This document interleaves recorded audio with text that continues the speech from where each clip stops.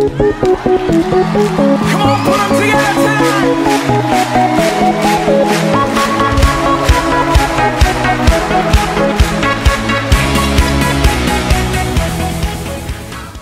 He always had close communication with his Father. Pero at that moment in time when he was at the cross, God turned away His face to His Son because of you and just for you. Ano? Okay, tayo po'y mga grace people believing that hell is real. Okay? Naniniwala po tayo ng impyerno po ay totoo, pero hindi po tayo para sa impyerno, tayo po ay para sa langit. Okay. Sabi po ng Bible in Mark chapter 16 verse 16, to those who believe and be baptized shall be saved, but those who don't believe shall be damned, shall be punished. Okay. At sinasabi rin po ng Panginoong Jesucristo in John chapter 3 verse 36, ng mga maniniwala sa ating Panginoong Jesucristo ay may buhay na walang hanggan, pero ang mga hindi po maniniwala ay mananatili sa kanila ang poot ng Diyos. So meaning, there's punishment to those who reject the Savior. That's what we believe. Because we believe that salvation is by grace through faith. Meron pong pananampalataya sa ating pong biyayang pinapaniwalaan. At yung pananampalataya, ayun po yung response natin sa ating pong narinig na mensahe po ng biyaya.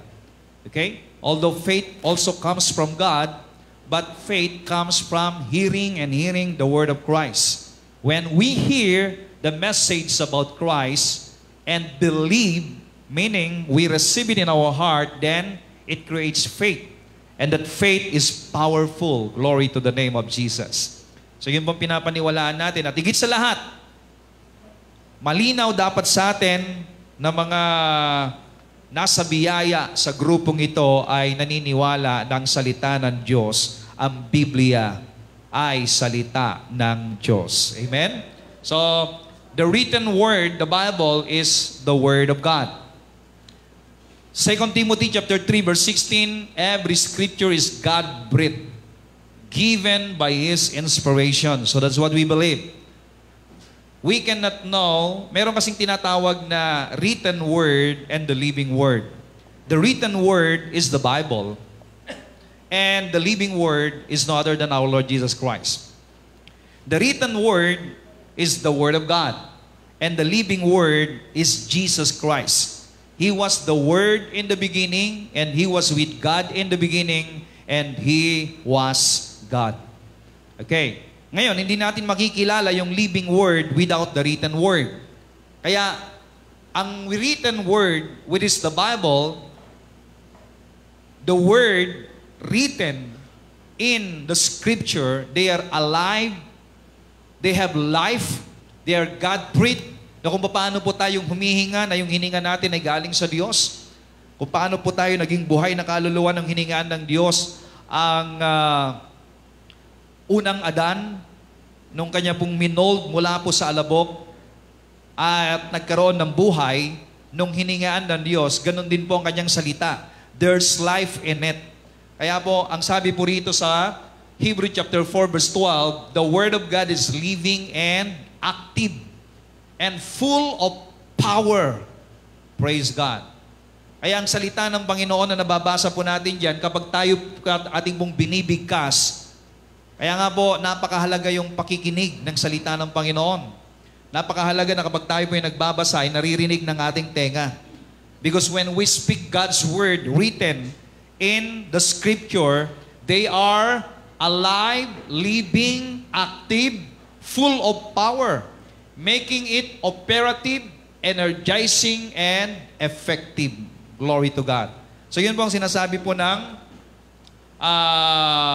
Amplified Version. It is sharper than any two-edged sword, penetrating as far as the division of the soul and spirit, the completeness of a person, and of both joints and marrow, the deepest parts of our nature, exposing and judging the very thoughts and intentions of the heart. So ganyan po katindi ang salita ng Diyos. It penetrates even into the dividing point of the soul and the spirit. Kaya ang salita ng Panginoon minsan tumatagos sa puso. Kaya sabi natin kapag nakikinig po tayo, grabe, tagos sa puso. Ang ibig po sabihin nun ay nagpe-penetrate, nagiging buhay, aktibo, na kumikilos ang salita ng Diyos, nagbibigay ng enerhiya, nagbibigay ng kagalakan, nagbibigay ng pag-asa, nagbibigay ng buhay sa iyo kapag naririnig mo ang salita ng Panginoon. And that Word of God becomes alive every time you speak it up. Kaya nga po, napakahalaga yung pagpapahayag kung ano ang sinasabi po ng salita ng Panginoon. Now, the Scripture, the written Word, testifies of Jesus. Kinote po ng ating Panginoong Jesucristo ang Scripture na ito, mga Scripture, pag sinabing Scripture, these are the books, okay, na sinulat ng mga propeta ni Moses and even the Psalms. Ang sabi po rito sa Luke chapter 24, verse 34, or 44, He said to them, "This is what I told you while I was still with you. Everything which has been written about me in the law of Moses and the writings of the prophets and the Psalms must be fulfilled." Then He opened their minds to help them understand the Scripture. Alam po ninyo, kinote ni Lord yung mga Scripture. At binuksan ng Diyos ang isipan ng mga alagad upang maintindihan nila ang Scripture. You have to pray that the Lord will open your mind and your heart that you might understand the Scripture. And you know what? When you understand the Scripture, you can see the living Word, Jesus. At kapag nakita mo the living Word in the Scripture, you will have an encounter with Him. Your life will never be the same again. You can see the amazing love, amazing grace, amazing greatness, amazing power, amazing glory of the Father, the God who created the heavens and the earth. And even the amazing plan of God, even from the very beginning. Hallelujah. Are you amazed with God? You cannot be amazed with God without seeing Him in the Scripture. Kaya napakahalaga po na kayo po magkaroon ng Bible. The Bible. Madali na lamang po ngayon. You can buy a cell phone, and the cell phone, you can put a Bible in it. Okay, just read it. With the leading of the Holy Spirit, with the desire that the Holy Spirit will give you understanding and wisdom to understand it. At sa lalong-lalo na sa pakikinig po sa mga preacher na binubuksan ang Panginoong Jesucristo, inilalabas ang Panginoong Jesucristo in the Scripture. At yan po ang sinasabi niya rito. And even the Pharisee actually, no?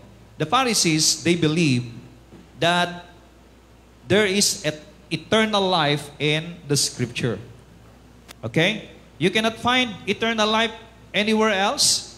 You can only find eternal life in the Scripture. And in the Scripture, itinuturo niya ang Panginoong Jesucristo sapagkat ang Panginoong Jesucristo, the living Word, is the eternal life. Hallelujah. Now, sabi rito, John 5:39, you search. It is Jesus speaking here. You search and keep on searching and examining the Scriptures because you think that in them, in the Scripture, you have eternal life. And yet, it is those very Scriptures that testify about me. So the Scripture, the living Word, or the written Word, the Bible, testifies of Jesus. Kaya nga po, when you open your Bible, you must see Jesus. When a pastor speak and open the Bible, he must preach Jesus. He must show Jesus to the listeners. Ito po yung pinakamahalaga. At kapag ang tao'y nakita niya si Jesus, nakita niya ang buhay. Kapag ang tao'y nakita niya si Jesus, nakita niya ang liwanag. Sapagkat ang sabi ng Bible, sabi ng Panginoong Jesus, I am the light. Kapag nakita ng tao si Jesus, nakita nila na ang daan, ang pintuan. Jesus says, I am the door. Si Jesus ang pintuan ng kasaganaan ng buhay mo. Si Jesus ang pintuan ng kagalingan ng buhay mo. Si Jesus ang pintuan ng buhay na walang hanggan sa buhay mo. Si Jesus ang pintuan ng pag-asa ng buhay mo at ng kapayapaan ng buhay mo. Si Jesus ang pintuan na magbibigay sa iyo ng open doors for greatness, open doors for success, open doors for anything that you want to, para makita mo kung ano yung magandang plano sa iyo ng Diyos. Kaya kapag hindi mo nakita yung pintong yon, nawawala ka, kapatid. Okay? So you must see Jesus in the Scripture, and a pastor must reveal Jesus from the Scripture. Praise God. Hallelujah. They testify about me. Totoo, na ang buhay na wala hanggan, it's in the Scripture, but the Scripture shows you that this life everlasting na hinahanap ng tao ay na kay Kristo. Sapagkat ang Scripture, the written word, it speaks of Jesus Christ. Amen? Hallelujah! Glory to the name of Jesus. Now, the revelation of a Savior. Let's now go deep in understanding the revelation of a Savior from the very beginning. Ating pong napag-aralan na nilikha ng Diyos ang mundo perfecto, good and very good. Nothing bad that was created, and there's no sin in it. At sa ating pong pag-aaral, pumasok ang kasalanan. At yan po ang itinuro ni Pablo in Romans chapter 5, verse 12, says here, therefore, just as sin came into the world. So sin came into the world. Doon sa nilikha ng Diyos na mundo, na perpekto, pumasok ang kasalanan through one man. Who's that one man? Adam. So ang pinasukan ng kasalanan ay si Adam. And that through sin. Dahil po sa kasalanan na yon, dumating din ang kamatayan. Pag sinabing kamatayan, ito po yung kagulumihanan. Hindi lamang po yung patay na you stop breathing, but your relationship with God, a man's relationship with God was cut. Napalayo ang tao sa Diyos. Kaya nga po, ang tao na walang relasyon sa Diyos ay nabubuhay sa kamatayan. They are dead, considered dead. They are living in darkness. Yun po yung death. At ang sinasabi rito, so death is spread to all people. Kasama po tayo dun dati.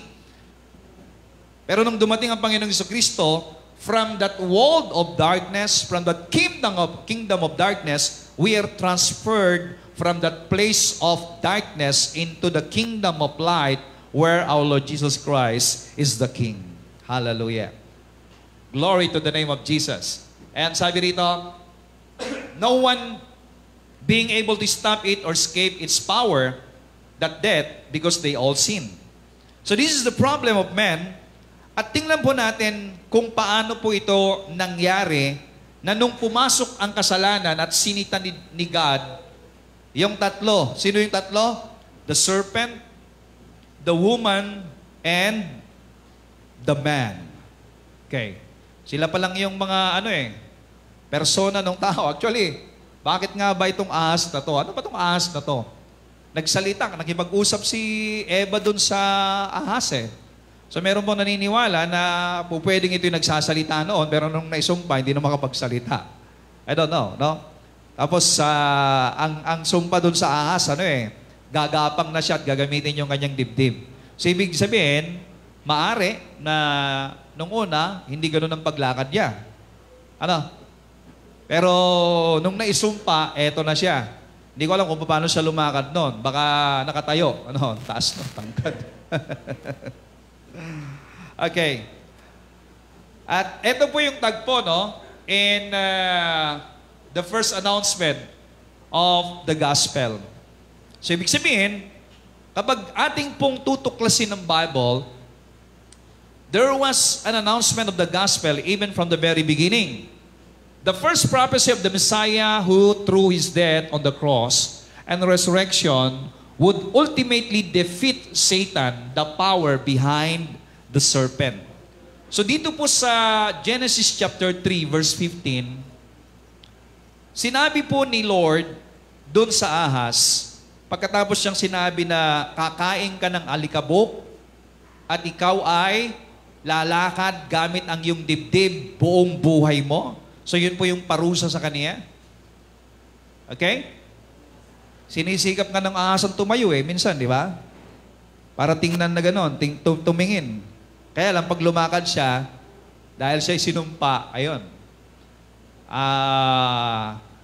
gagamitin uli ang dibdib. So ito pong sabi po ni Lord, I will put enmity, open hostility between you and the woman and between your seed, that's the offspring of the serpent, and her seed. Tingnan nyo yung seed doon is capital S. Okay, pag sinabing capital, ay mahalaga po yun. It speaks of person. Jesus, He shall fatally bruise your head, and you shall only bruise His heel. The word bruise is crush. Okay? Dudurugin yung ulo. So dito, titingnan po natin isa-isa yung sinabi ni Lord yan na I will put enmity between you and the woman. Okay. Enmity between you and the woman, ibig sabihin, the devil hates men and women, but he has a special hatred for women. Si Satanas daw ay galit siya sa atin lahat. Pero meron siyang special na galit sa mga babae.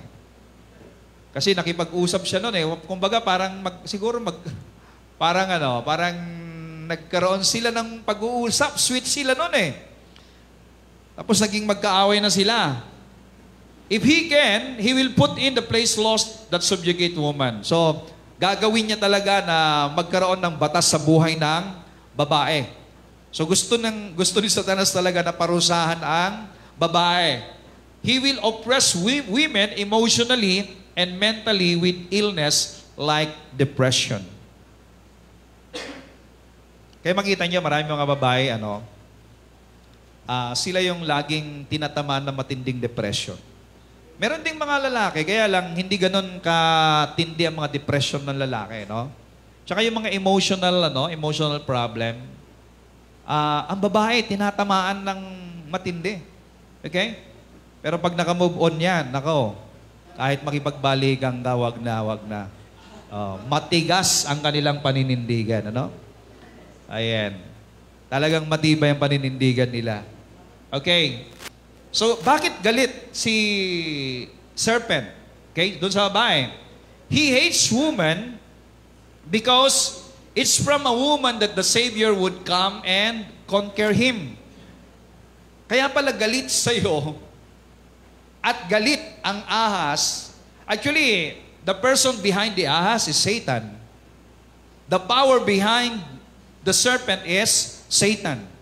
At kung bakit galit siya sa babae is because he knows na manggagaling dun sa babae ang tagapagligtas. Ayan na siyang dudurog sa kanya. Kasi narinig niya kay Lord mula sa kanyang binhi ay merong dudurog sa iyo. Yan. Nakabawi ang mga babae. Amen. Actually, thank you so much to all mothers. Kasi nga, ang babae ang naging dahilan kung bakit nagkasala si Adan. Pero bumawi siya nung sinabi ni Lord na sa pamamagitan ng binhi mo ang siyang dudurog sa ulo ni Satanas. Kaya nakabawi na kayo. Amen? Praise the Lord. Kaya lang, bago mo may panganak ngayon, sabing ganun ay, grabe, paghihirapan mo muna. Pastor, wag mo nang dagdagan. Nakabawi na nga eh, di ba? Wag na. I-period na tayo dun sa nakabawi na. Amen. Okay, sabi rito. In this passage, actually, enmity between you and the woman, the Lord is saying to Satan. Parang sinasabi, actually, naintindihan niya ni Satanas eh. Ito sinasabi ni Lord kay Satanas. You use the woman to bring down the human race, and I will use the woman as an instrument to bring the Redeemer into the world who will save the human race. Kaya nga po nung dinurog yung ulo niya, ibig sabihin, yun po yung pagkatalo niya. Pero nung kinagat naman yung heel, okay, ng seed, yun naman po yung sacrifice na ginawa ni Kristo dun sa cross. So, natalo po ng lubusan ang kaaway. Kita nyo rito between your seed, the seed of the serpent, that is the mankind which follows Satan. Meron pala yun. You have to know yourself, sapagkat meron pong binhi na sumusunod kay Satanas. Between your seed, sabi ni Lord. So, ibig sabihin, there is a seed of the devil. And there is a seed of the woman. Okay. Her seed, the seed of the woman is our Lord Jesus Christ. Her seed.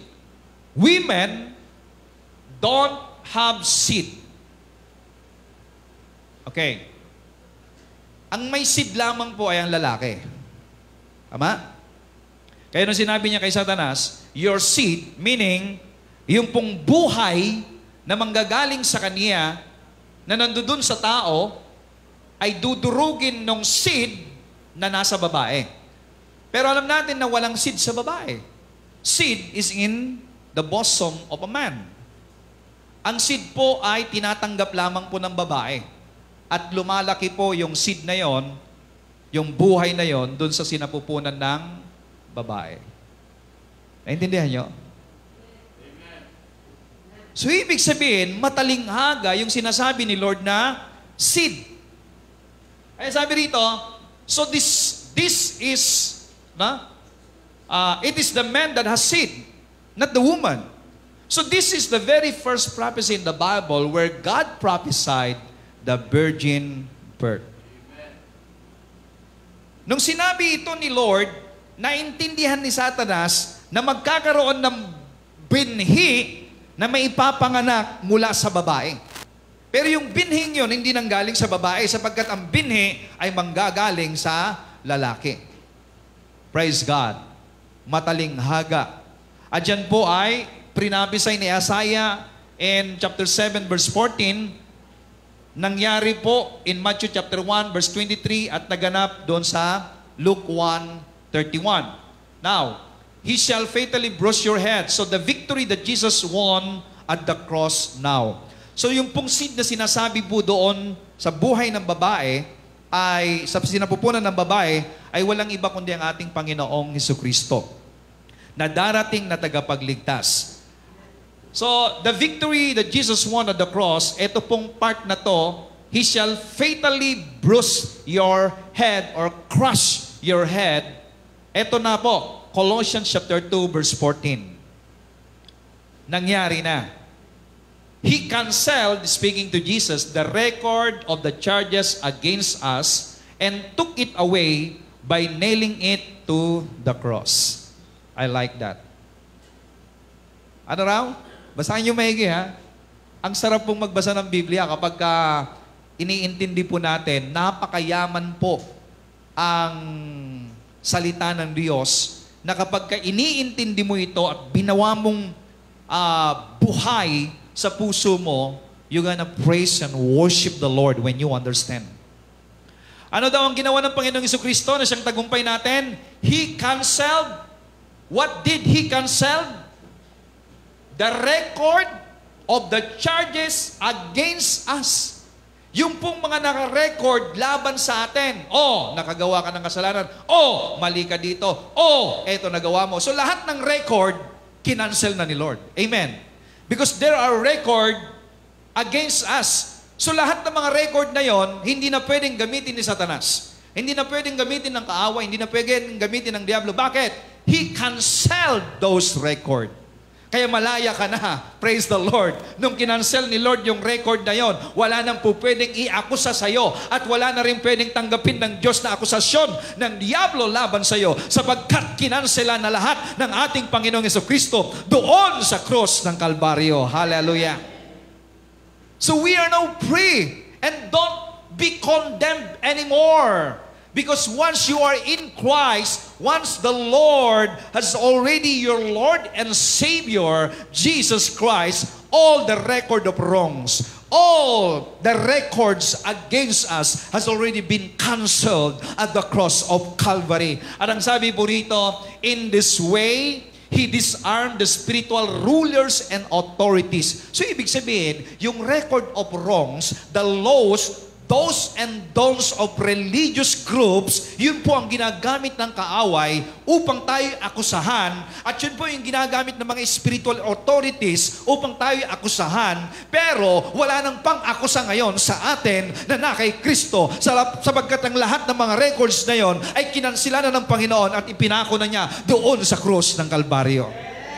Glory! Sabi dito, He shamed them publicly by His victory over them on the cross. Pinahiya ng Panginoong Jesucristo. So yung tagumpay ng Panginoong Jesucristo sa cross ay tagumpay mo. At ang pagkatalo ng diablo ay tagumpay mo. Hallelujah. Ang pagbubunyi natin, glory to God, ay kalungkutan ng buhay ng diablo. Kaya nga po ang buhay niya talagang madilim, walang ngiti sa labi, wala siyang kinabukasan sapagkat siya'y talunan. Pero ang mga anak ng Diyos na nagtagumpay kasama ni Kristo, laging nakangiti at laging nagbubunyi, laging sumisigaw, I am victorious and I am glorious. I have a very good future because I am in the winning side. My Lord, my Savior, get the victory at the cross of Calvary. Hallelujah! Praise God! Amen! Aren't you glad for this? Yes. At nung sinabi ng Panginoong Yesus yan in the book of Genesis, alam na ng diablo na wala na siya pang kalaban-laban pa. Praise the Lord. And you shall only bruise his heel, that is the suffering of Jesus Christ at the cross. Pero nung siya po'y nabuhay na maguli, glory to God, tagumpay. Amen? Kaya nga po yung the word na tetelestai, dun sa cross ng Panginoong Kristo ay isang sigaw ng finish! Bayad na! Ganap na! Hallelujah! Bayad na ang kasalanan mo. Bayad na ang utang mo. Magbunyi ka. Amen. Praise the Lord.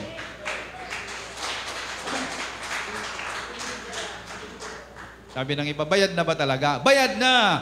Amen. Bayad na. Malaya ka na.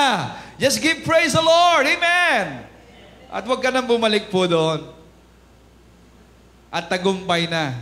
Actually, ang salitang tetelestai ay itinatatak po doon sa record ng isang bilanggo na kapag po siya'y naggagawa ng pagkakasala at siya po'y nakulong, pagkatapos po niyang pagbayaran ng lahat ng kanyang mga kasalanan, paglabas po niyang ganon, pag nakita po na ganap na, nabayaran na ng buo ang kasalanan ng kanyang nagawa, tatatakan ngayon ng gwardiya yung kanyang papel. Tetelestai. Ibig sabihin, paid in full. Amen. Kaya nung sumigaw ang Panginoon sa Kristo doon sa cross, tetelestai. It is finished. Ibig sabihin, lahat ng kasalanan mo, paid in full. Hallelujah. Praise God.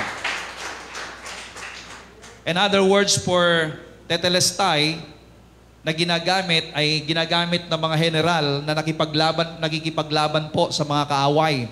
Pagbalik po nila na tagumpay, dala-dala po nila yung kanilang mga